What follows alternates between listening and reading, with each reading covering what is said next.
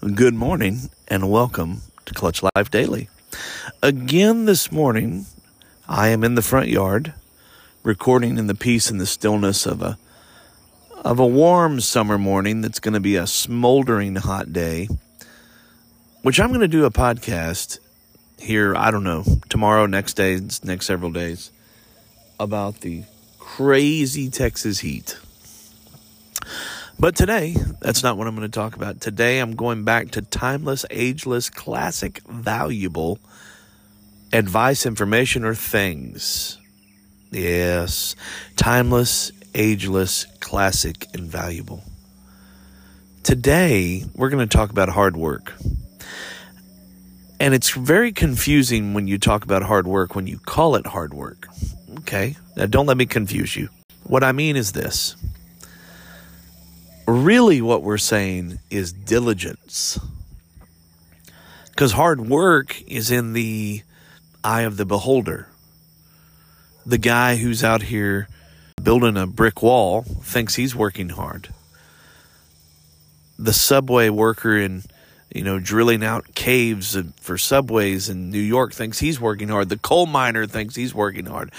But so does the real estate agent, who's knocking doors and asking people if they've thought about selling their houses. So is the single mother chasing a couple of kids around the house. So is the minister getting up the courage to go up the elevator and pray with a family that barely believes anyway. Let's not define it as hard work like it has to be sweaty, manual, or burning calories. Hard work is simply diligence and work ethic, the willing to hustle, the willingness to get after it. It's not always physically hard. Sometimes it's mentally or emotionally hard. It is a timeless principle to have a work ethic. The Bible actually says it in the book of Proverbs. I didn't come prepared with the exact location.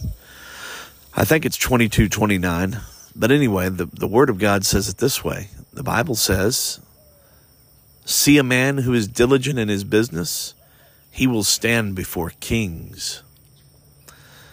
And if you want to be relevant, you have to be diligent. I just said a thing right there.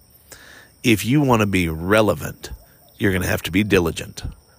And in a time where everything's done the fast way, the easy way, it is a timeless, ageless, classical, valuable thing to have a work ethic that if it doesn't happen in overnight, if it doesn't happen over a month, if I have to, what the old timers used to say, tarry a while, child, then I'll tarry, I'll wait. There was a song we used to sing in church. They that wait upon the Lord shall renew their strength. That one. Teach me, Lord,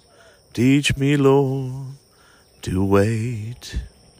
Now, there was a big argument in the church for a while whether that meant wait like I'm waiting on the Lord, or whether it meant wait like I'm serving him, like waiting tables. And I'd say, you know what? You'd do well to wait on him, and you'd do well to serve him.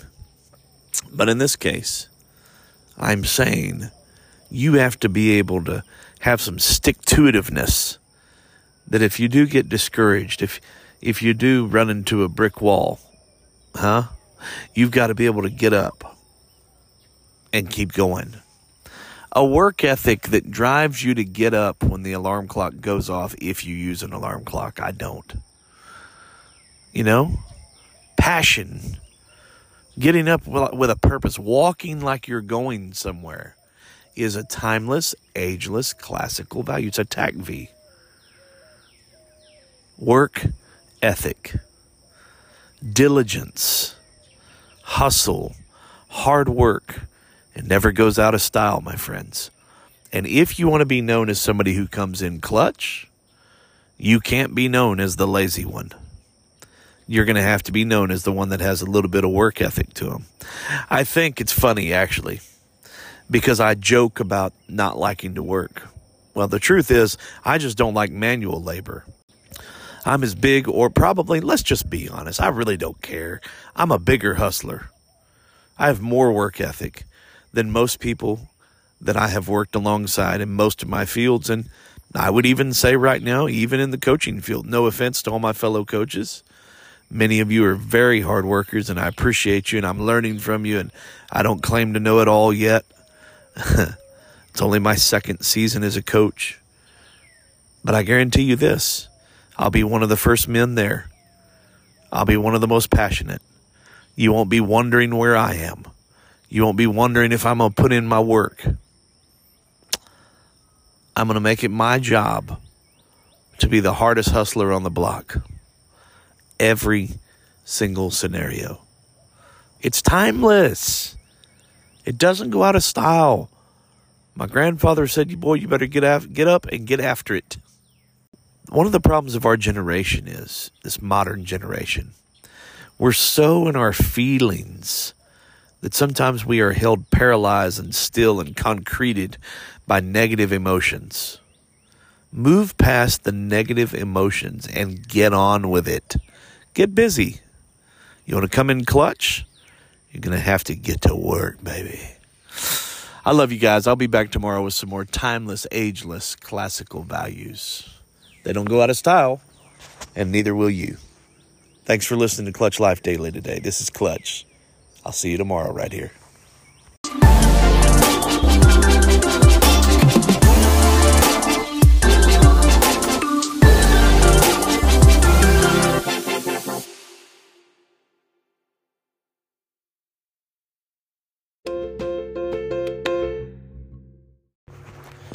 Welcome back to Clutch Life Daily.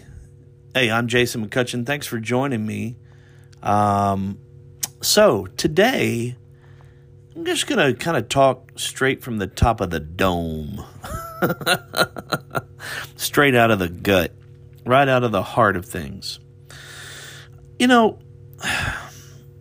I wonder sometimes what people would do if they took all the preconceived notions, all of the the things they do, the things we do because we're comfortable. We're comfortable, we have a way we think about something. We have, you know what I'm saying, just creatures of habit. If we took all that just kind of crap out of it and we allowed ourselves to live life, I wonder what we'd do. I wonder where we'd go if we were not afraid to be uncomfortable. If we didn't just, because let me tell you something. One of the things we do, we tend to just love something because we're used to it. You can't love a woman just because you're used to her. That's the problem with many marriages. I don't love Amanda because I am just used to loving Amanda. Because Amanda is ever changing. She's a growing person, so I have to adapt and love every latest update that she has. Because she's got some updates, so to speak. She's from time to time got something new about her, and I love her with every changing tide of who she is. But we tend to just love places and things and sometimes people just because it's habit and just because it's comfortable. It's a very strange thing.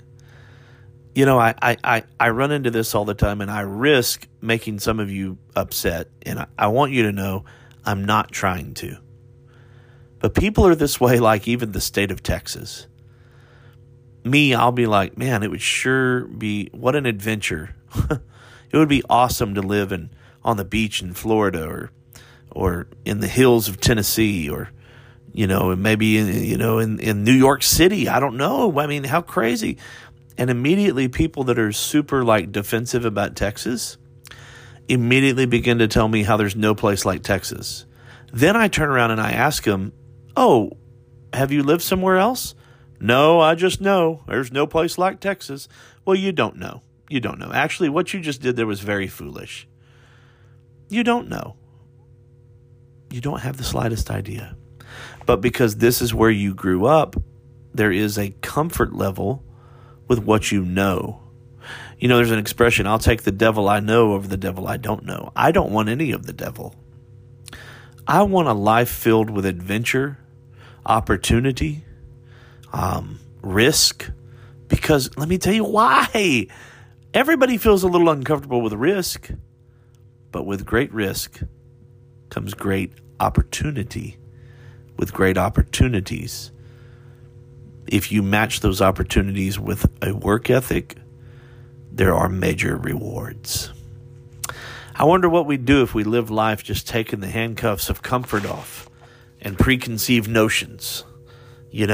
Like a while back I said, man, I really want to see, well, I didn't actually, it was my wife.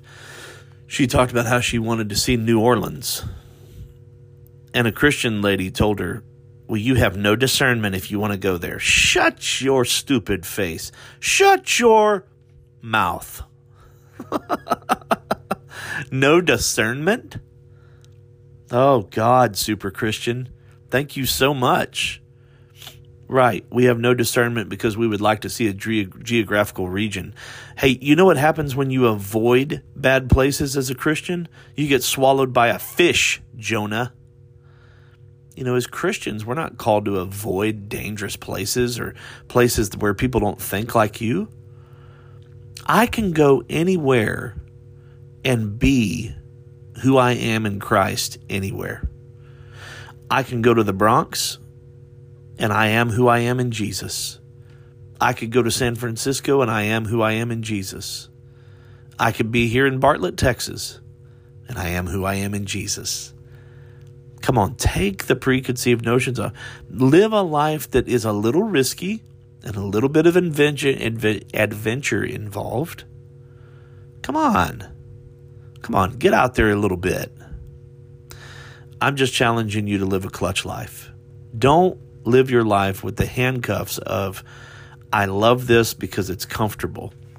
You people do this all the time to me with the state of Texas. My fear is that that's how you're living your marriages. And I know it's how you're living with your kids, because the second that your kids transition to a different age or a different segment of life, you know what you do? You get extremely upset that things have changed. Come on, you have to be somebody that's willing to deal with change. We're going to call today's podcast Rolling with the Flow. You want to come in clutch? Sometimes you got to roll with the flow and take the preconceived notions off. Again, I wasn't trying to upset anybody today. Maybe I did upset somebody, but I wasn't trying to. I love you guys. Have a happy day.